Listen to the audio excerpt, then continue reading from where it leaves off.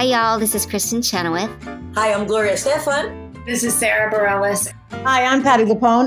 This is Lin-Manuel Miranda. You're listening to the Broadway Podcast Network. When you need mealtime inspiration, it's worth shopping Kroger, where you'll find over 30,000 mouth-watering choices that excite your inner foodie. And no matter what tasty choice you make, you'll enjoy our everyday low prices, plus extra ways to save, like digital coupons worth over $600 each week. You can also save up to $1 off per gallon at the pump with fuel points. More savings and more inspiring flavors make shopping Kroger worth it every time. Kroger, fresh for everyone. Fuel restrictions apply. Okay, round two. Name something that's not boring. A laundry? Ooh, a book club. Computer solitaire, huh?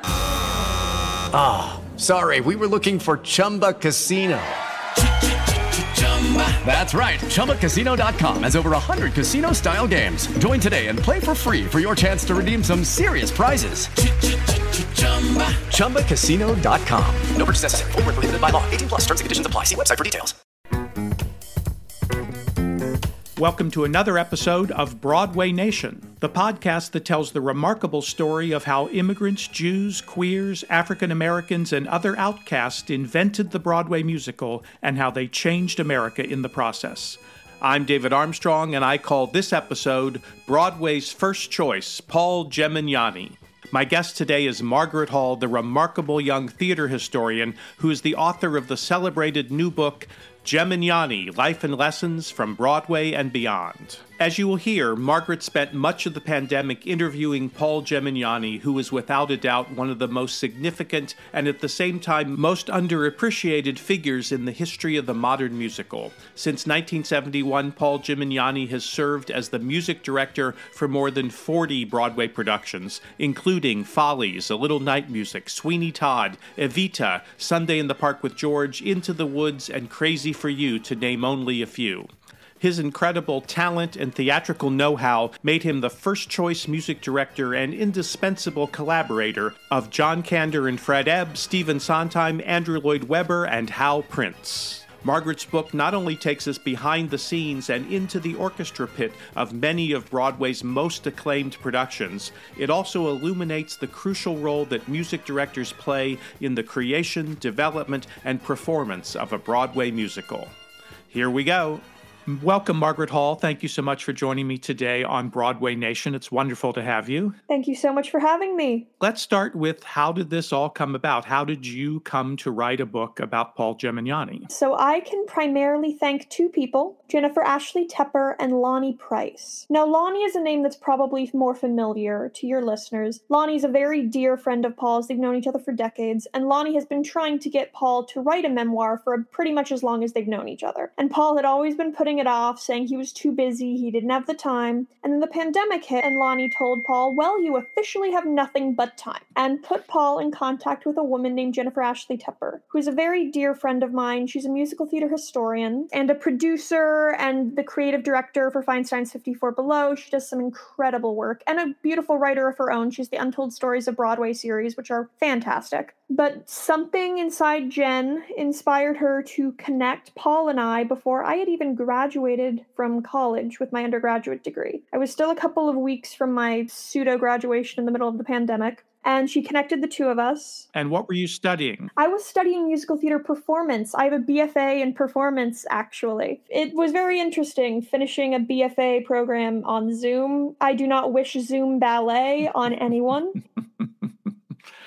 But why did Jennifer think this performance major would be someone who would write a memoir or write a biography? So she knew that I was already teaching musical theater history at this point. I had started teaching musical theater history my junior year of college after a very dear friend of mine who is not stupid. I always worry when I tell this story that people will think he's not smart. He's incredibly smart. He just didn't know. We were in a scene study class, and he knew that I really loved the musical theater. I consider it to be my first language as much as English is, and I know a lot about it. So I became sort of the point person to ask questions questions about things. And in a scene study class, a dear friend asked me to tell him a little bit about Roger Hammerstein, who he thought was one person like Irving Berlin or Stephen Sondheim. And I realized that this was an incredibly talented person who was bound to and is working very heavily immediately after graduation, who had been completely failed by all of his teachers up to that point in his career that he didn't know that Richard Rodgers and Oscar Hammerstein were two different people. I don't anticipate that everyone knows like the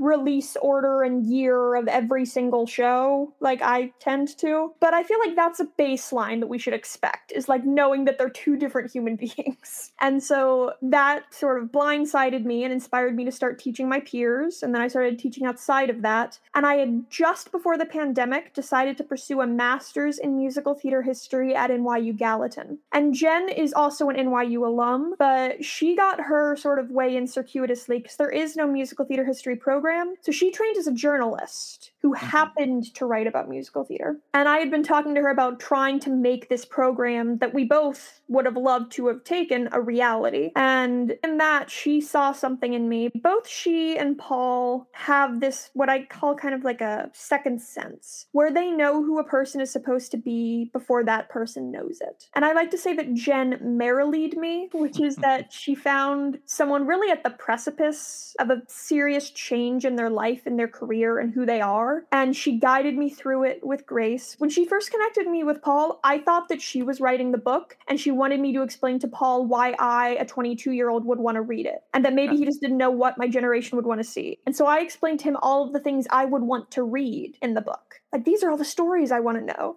And he basically responded and said, okay, great. Well, you got the job. I'll call you on Monday and we'll start working.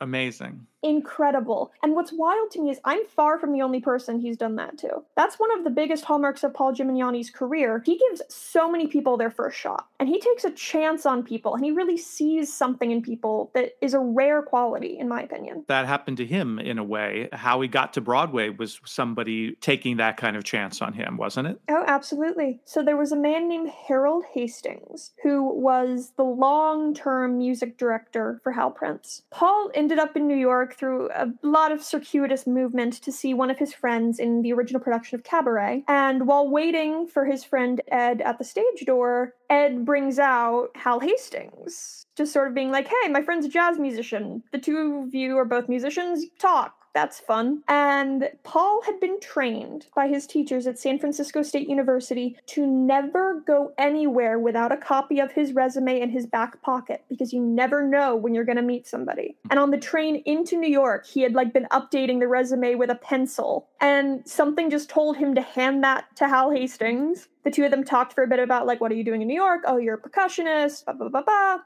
And then Hal says, I'll call you in the morning. Paul thinks nothing of this. Hal is a man of his word and calls him in the morning. And about 12 hours after they first meet, Paul has a job on the first national tour of Cabaret as the percussionist and assistant conductor. So within 48 hours of being in New York City, on a lark, basically. He had no reason to be there. He was just like, this is the closest I've ever been to New York. I might as well go all the way. He ends up as the percussionist on the national tour of Cabaret. Which is insane. And if you know sort of the original orchestrations for Cabaret, that is a workout for the percussionist. He was working. But not only was he the percussionist, the fact that sight unseen, Hal Hastings trusted him when he said that I'm going to be a conductor. Because Paul had decided he was starting that transition. And so Hal Hastings gave him that assistant conductor position, which really is a big leap of faith from him. He has the resume credits to be like, okay, he can drum. He knows what he's doing on a kit. But he had never seen him conduct, and Paul didn't really have conducting credits yet. And Hal just gave him that shot. Granted, he never conducted on the tour because, especially back in the day, if you're an assistant tour conductor, you're not going on unless the conductor's dead. But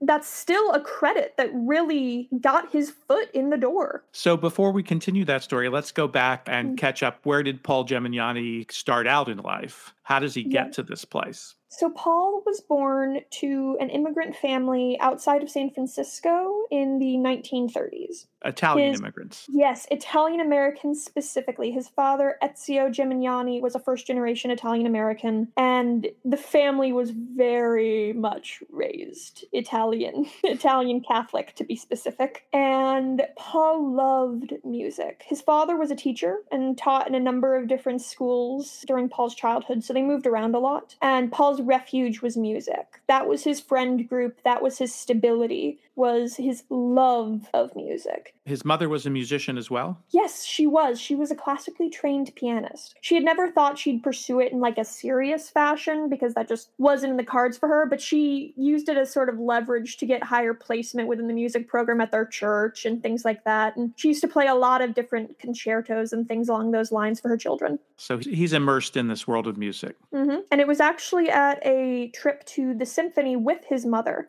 that he sort of fell in love with percussion. He'd known he'd loved music, but couldn't ever quite find the instrument that was right for him. He tried the trumpet, he tried the cello, neither were right fits, but he saw a player going to town on a timpani and fell in love with it. And to the credit of his high school band teacher, he immediately put him in the band and set him up with a drum set in the back of the room, and Paul just fell head over heels for rhythm. And from there, he was off like a shot. And what years are these? He's in like freshman year of high school, so that's around like 44, 43. So it's really in the war years. And he creates this little dance band with a bunch of his friends. It's his version of a garage band. And they start playing at USO clubs. And this is the swing era, so they're playing swing music.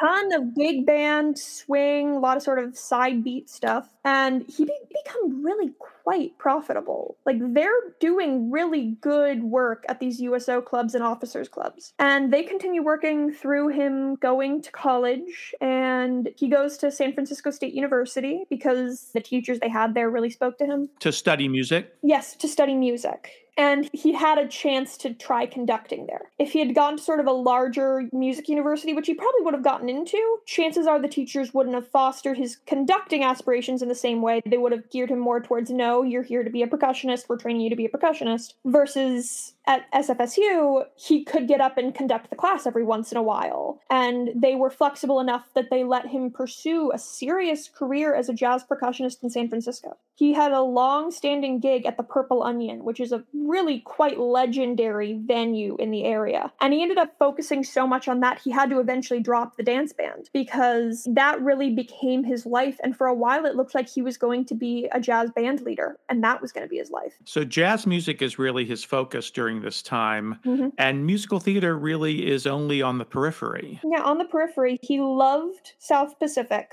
He wore that record out. But other than that, it was mostly jazz that he was dealing with. He did accompany his mother to see Ethel Merman in the first national tour of Gypsy. But if you know anything about that first national tour, very shortly after reaching San Francisco, Ethel Merman injured herself. And so she's basically walking through the show when Paul sees it. He loves the music, but the show is not in, let's say, best form when he sees it. However, he does happen to go down to the pit just to say hello and meets the musicians and the conductor there and sort of makes that connection with that world, but doesn't think he's going to be a part of that world in any way. That really doesn't happen until Cabaret. Like, he wasn't there looking for it. It wasn't like he was talking to Hal Hastings being like, oh, I might work for you someday. It was more just like, oh, you're a musician, I'm a musician, we have something in common. Cool. So he continues this world. He works around the country a bit, and while he's in Minneapolis is when he takes this fateful trip to New York. Mm-hmm.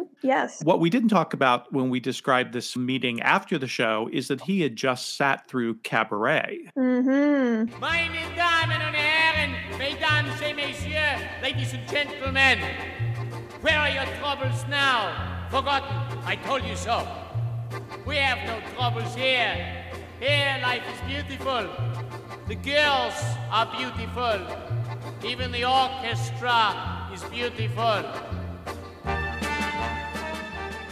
Seeing his first show in New York, Yeah. and one of the few Broadway shows he's seen in his life. So what was that experience like for him? Life-changing. In a word, life-changing. It showed him the possibilities of what the musical theater could be. Because before seeing Cabaret, he had a very sort of stolid idea of what it was to do a musical. A lot of it had to do with sort of like the shows that his high school and college would do. But Cabaret was not that. Not to say that anything that came before that was not interesting and exciting. A lot of his favorite shows are from before Cabaret, actually. But Cabaret was so fresh and everyone was so on top of it. And like you could feel the love of what they were doing pouring off of everyone on that stage, that it really affected Paul. And it really affected him the way they were able to tell a story with the music. where it's like, even if you take the lyrics out, the way that the underscoring paints a picture and it puts you in this place really affected him. And the ability that music has to transform and transport people really is important to Paul and to how he works. He probably knew it was directed by Hal Prince, but the name meant nothing to him, I suspect. Yeah, name meant nothing. Of course, he had no idea that he would then be so closely associated with Hal Prince from then on for most of his career. We've come full circle. He's now on tour with Cabaret. Yes. And they tour across the country. He is the percussionist. He is also, at least on paper, the associate conductor of the show. Yes. But he doesn't get to conduct during this run. No. He gets to do like a couple rehearsals and things like that, but there's no like, oh, he went on in Poughkeepsie story. Right. But this starts this relationship with the Hal Prince office. Of course, in addition to Hal Prince being the director, he's also the producer of the show. Mm-hmm. What happens after this tour runs its course? Hal Hastings really decided somewhere along the Cabaret tour that Paul was his guy. Because what Paul thought was going to happen was that he was going to do the Cabaret tour, and then when the tour was done, he'd go back to San Francisco, and that would have just been, oh, this crazy thing I did one time. But while he's on tour with Cabaret, at the San Francisco stop, so he's almost home, he gets a call from Hal Hastings asking him to come back to New York to be the percussionist for Zorba, another show by Kander and Ebb. And in exchange for him agreeing to come back out and sort of being like, I know that this is like taking more time out of you, I will guarantee that when the show goes out on the road, you're the conductor. You're not the assistant. You're the one who takes out the road company. And so Paul made that deal to get that full conducting credit. So clearly, Paul Gemignani is a fantastic percussionist, or they wouldn't be... Fantastic. They wouldn't be making an offer like this that they want him to play Zorba. And who knows who was in on this decision other than Hal Hastings. Yeah. But obviously, Kander and Ebb had something to do with it. He's being sought after. He's being chased. It's not like, oh, this guy's around, we might as well use him. It's like, no, we're going to actively move him out to New York because we want him that much. So, what should we do now? Hey, how about a story? Let's all tell them a story. What story? It's our boss story. What's it about? What's it about? What's any story about? It's about life, right? Right. Wait. Listen to me. I will tell you. Life is what you do while you're waiting to die. Life is how the time goes by.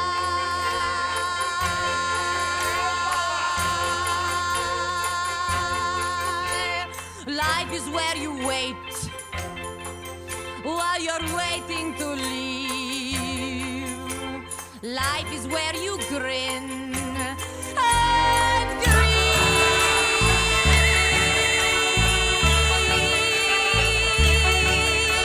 Having if you're lucky, wanting if you're not, looking for the ruby underneath the rot, hungry for the fill-up in someone else's pot, but that's the only choice.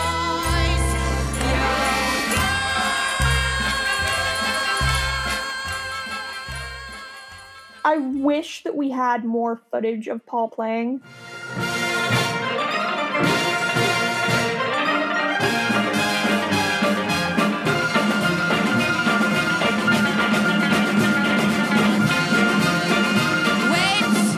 Because everything I've heard on a personal level and everyone I've talked to, like a once-in-a-generation level of percussion and sort of singing through the instrument. Those are very rare and far between. I'm happy to say that here in Seattle, we have one of those who was sought after and taken to Broadway on several occasions because he's just so damn good. But it's a rare thing to have that kind of ability because a percussionist is actually really tied into the storytelling of the show. Oh, yeah. They have to be a great musician, but they also have to participate in the storytelling more than some other instruments in the pit do, more than most. Very much so.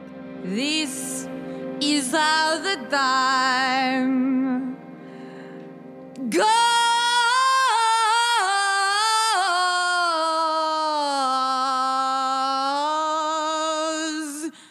by.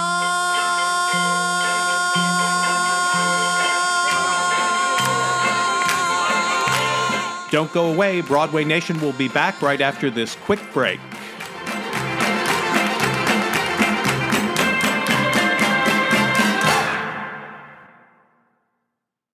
Hi, this is David Armstrong, and it's my great pleasure to welcome Factor as a sponsor to Broadway Nation this week. This spring, you can eat stress-free with Factor's delicious, ready-to-eat meals. Every fresh, never-frozen meal is chef-crafted, dietitian-approved, and ready to eat in just 2 minutes. You can choose from a weekly menu of 35 options, including popular options like Calorie Smart, Keto, Protein Plus, or my personal choice, Vegan and Veggie. You can also discover more than 60 add-ons every week, like breakfast, on-the-go lunches, snacks, and beverages that'll help you stay fueled up and feeling good all day long. What are you waiting for? Get started today and get chef-prepared meals on the table in 2 minutes with Factor's ready-to-eat meals so you can get back to doing what you love this spring. If you're looking for gourmet meals, try meals that feature premium ingredients like filet mignon, shrimp, truffle butter, broccolini, and asparagus. These are no-fuss, no-muss meals, and Factor meals eliminate the hassle of prepping, cooking, or cleaning up. You simply heat and savor the good stuff. And you can tailor it all to your schedule. You can customize your weekly meals with the flexibility to get as much or as little as you need. And you can pause or reschedule the deliveries to suit your lifestyle. Factor is your solution for fast, premium meals without the need for cooking. And we're celebrating Earth Day all month long at Factor, so look out for the Earth Month Eats badge on the menu for the lowest carbon footprint meals. Here's what you do. Head to factormeals.com/BN50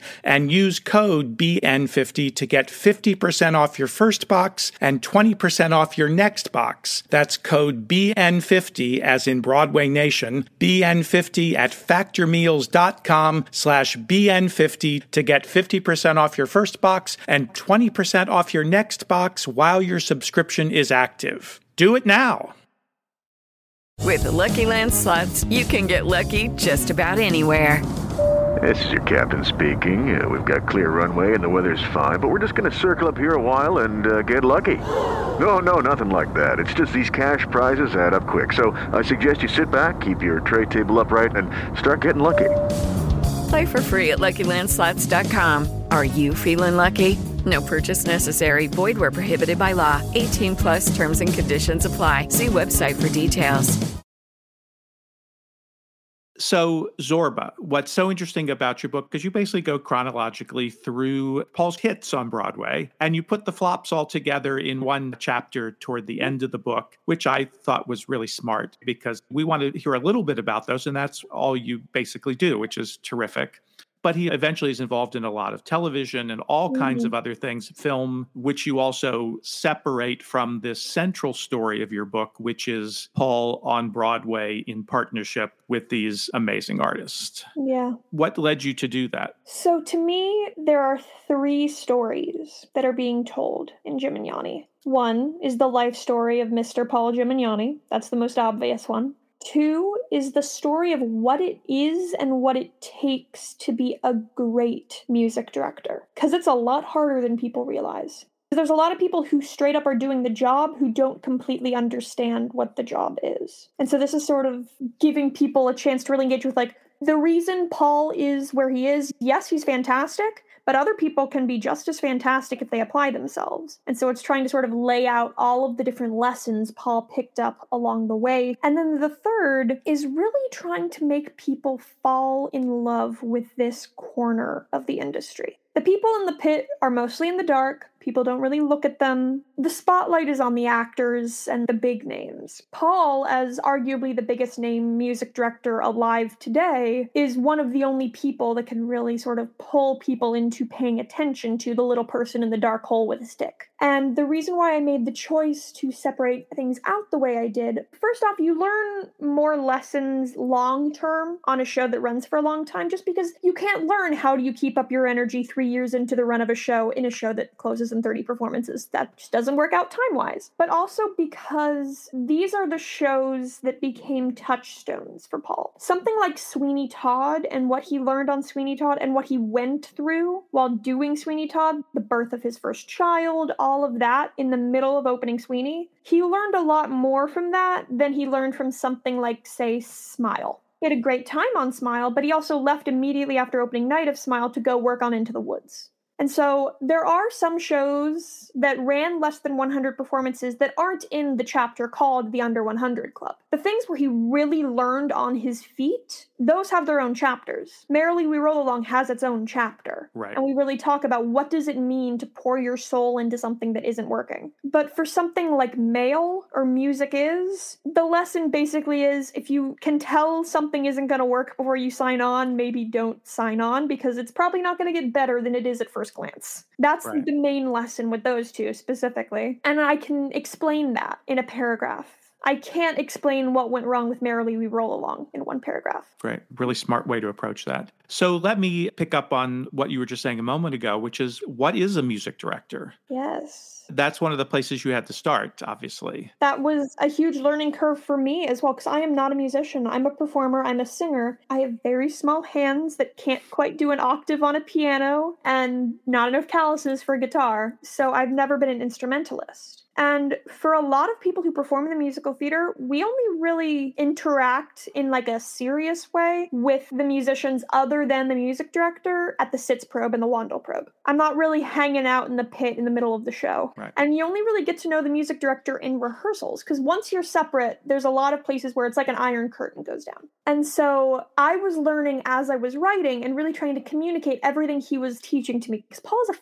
fantastic teacher. He inherited his father's ability to explain things in a concise yet clear manner. I'll read to you the opening of a chapter called What is a Music Director? Which is indeed the first chapter in the book, isn't it? That's where you start. Because you've got to start with an understanding of what you're getting in for. Great. Yes, please. In the musical theater, there are few positions more elusive than that of the music director. A critical piece of the creative team, they oversee the music in musical to both carry out the composer's vision and collaborate with the performers on stage and in the pit to create a cohesive production. Many of the decisions regarding the score of a show are made by a music director, and they are often the member of the creative team who stays with the show furthest into its run, with composers, directors, and choreographers moving on to new projects after opening night. They regularly act as conductors for the shows on which they work, clocking in and out 8 times a week alongside the performers, stagehands, and pit musicians, and they participate in the initial casting.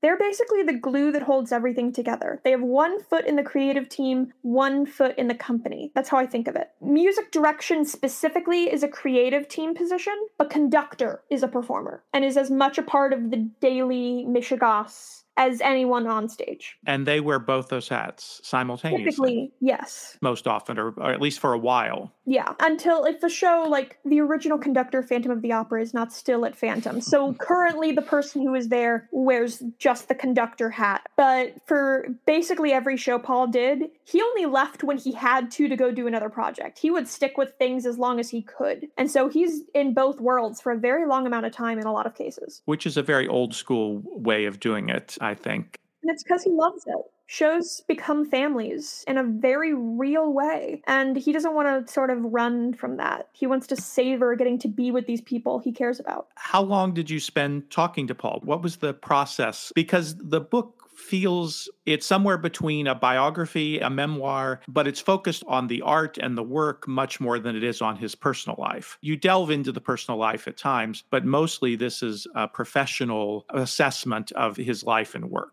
And that was a very conscious decision because there's a difference between Paul Gimignani, the human being person, and Paul Gimignani, the music director, the performer, the public entity. And he deserves his privacy as much as anybody else. And there's some stuff where it's like, you don't need to know the details of his first dog. That's just not important to knowing the details of what made him the artist he is today. I bring up the personal life stuff when it factors heavily into his work, and there's several sections where we have to really get into how this affects things. But like the fact that he really likes riding bicycles does not really factor in. It's a fun fact, but I kind of doubt most of us will be going on a tandem bike ride with him anytime soon. So what was this process? It was wild. So we first were connected on May 5th, 2020. We started writing in August, and we turned in the first draft of the book on January 15th, 2021. So it was a wild and crazy 6 months where Paul and I talked pretty much every single day. And for the first 2 months, is we would talk for about 3 hours or so every day. And then I'd note take, synthesize, research outside of those 3 hours. And then after those first 2 months, once we had sort of the groundwork down, I continued interviewing Paul while also interviewing hundreds of his collaborators. And just hours upon hours of talking with people who've worked with him to sort of get their perspective as someone auxiliary to the process, but not inside his own head. This is all happening on Zoom? This is all happening on the phone for the most part, because a lot of the people I was talking to are older and don't have sort of the most technological capabilities. And so it's very interesting now in sort of, we are not post-COVID, but in the hopefully winding end of COVID times. It's been interesting finally getting to meet a lot of people in person, because for a lot of us, we've shared these deeply personal memories. I have cried with a lot of people on the phone. And then I see them in person and it's like, hi, you know my voice and not my face. And they've all been incredibly lovely, but it's a very interesting thing. Paul and I, in fact, have never actually met in person still till this time, because Paul does not live in New York anymore, and I wasn't going to be the one bringing COVID to him where he and his wife live. But I'm going to finally next week be flying down to see him ahead of the release, and we've been talking about how sort of wild it is that this thing, it really sort of snowballed, where we could have taken more than 6 months. We could have taken all the time that we needed. But once it started flowing, it just poured out of both of us, and it almost poured out fully formed. That sort of structure of how things were separated came to me very naturally. It almost felt like we were sort of being told by some other thing what this project needed to be. It wasn't something like he set out like, oh, I've always wanted to do this thing, and it wasn't me being like, oh, I've decided I must write this book thing. We both just came together, and in the frisson of our collision, this was the creativity that was produced. Fantastic. Wonderful. I love the frisson of our collision. That's great. I like words. Now let's pick up the story. Paul is now part of the Broadway world. He's officially sort of kicking and screaming, but yes. And Zorba is the first show that he plays on Broadway and then conducts on the tour, again with Hal Prince. Yes. And with Kander and Ebb, of course, who he will also continue to work with over the years. So it seems like once Paul works with anybody, they continue to want to work with him. Yes. And he also is a deeply loyal person. That's one of his sort of defining traits, if I were to like name 5 characteristics of Paul Gimignani. If you're good to him, he is going to be good to you. He doesn't take it lightly when someone appreciates his work. Specifically with John Kander and Fred Ebb, he had so much respect for them as musicians and composers and artists, and they had an equal respect for him. And so if they called him, he was there. And Hal Prince, obviously. Hal almost goes without saying. Hal became like his partner in production for like 20 years. And that starts here with Zorba, I'm assuming. Zorba is when it starts in earnest. Paul first met him during Cabaret, but Zorba was when they really sort of started circling each other, and it clicked into place after the death of Hal Hastings. So talk about that, because Paul quickly moves up the ladder. Very quickly. Hal Hastings, after the Zorba tour, then brings Paul back again to do rehearsals and percussion in the Pit of Follies, and then sends him out as the tour conductor of Follies. While Paul is out doing the tour of Follies, Hal Hastings opens A Little Night Music and very suddenly passes away at a very young age of a heart attack. And everyone's just sort of dumbfounded by this. Hal Hastings was not a smoker. He was not a drinker. He was a fairly healthy person. He's not someone that you think like, oh, he's going to die young in any way, shape, or form. If you've ever watched the Making of Company documentary, he's the guy in a yellow sweater vest. Like, you're not worried about Hal Hastings, but he just has this sudden heart attack. They're called widowmakers, where it's just caused by a weakened wall in the heart. Nothing you can do about it. And the Prince office is really sort of hands in the air, what do we do? Since A Little Night Music had opened while Paul was out of town, Paul hadn't been a part of the show's evolution at all. The closest he'd come was when he conducted the first Sondheim tribute concert in New York. Sondheim, a musical tribute, which happened to be done on the A Little Night Music set. But that wasn't really doing the show other than they did do Cinda and the Clowns. And this is that famous, really the first album, if you're my age, you remember that very...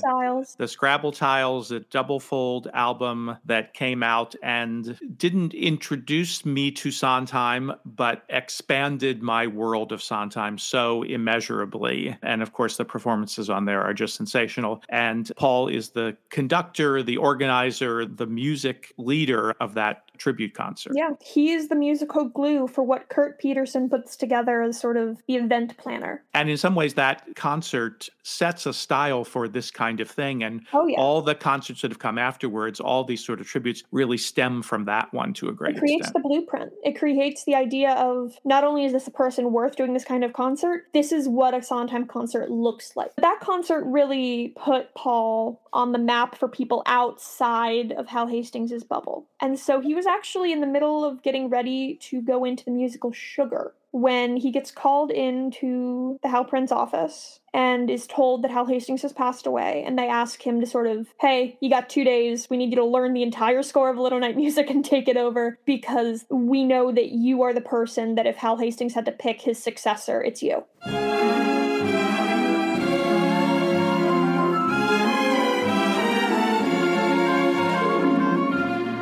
Margaret Hall and I will be back on the next episode of Broadway Nation with more on the amazing life and career of Paul Gemignani. Broadway Nation is written and produced by me, David Armstrong. Special thanks to Pals Mox for his help with editing this episode, to KVSH 101.9, the voice of beautiful Vashon Island, Washington, and to the entire team at the Broadway Podcast Network.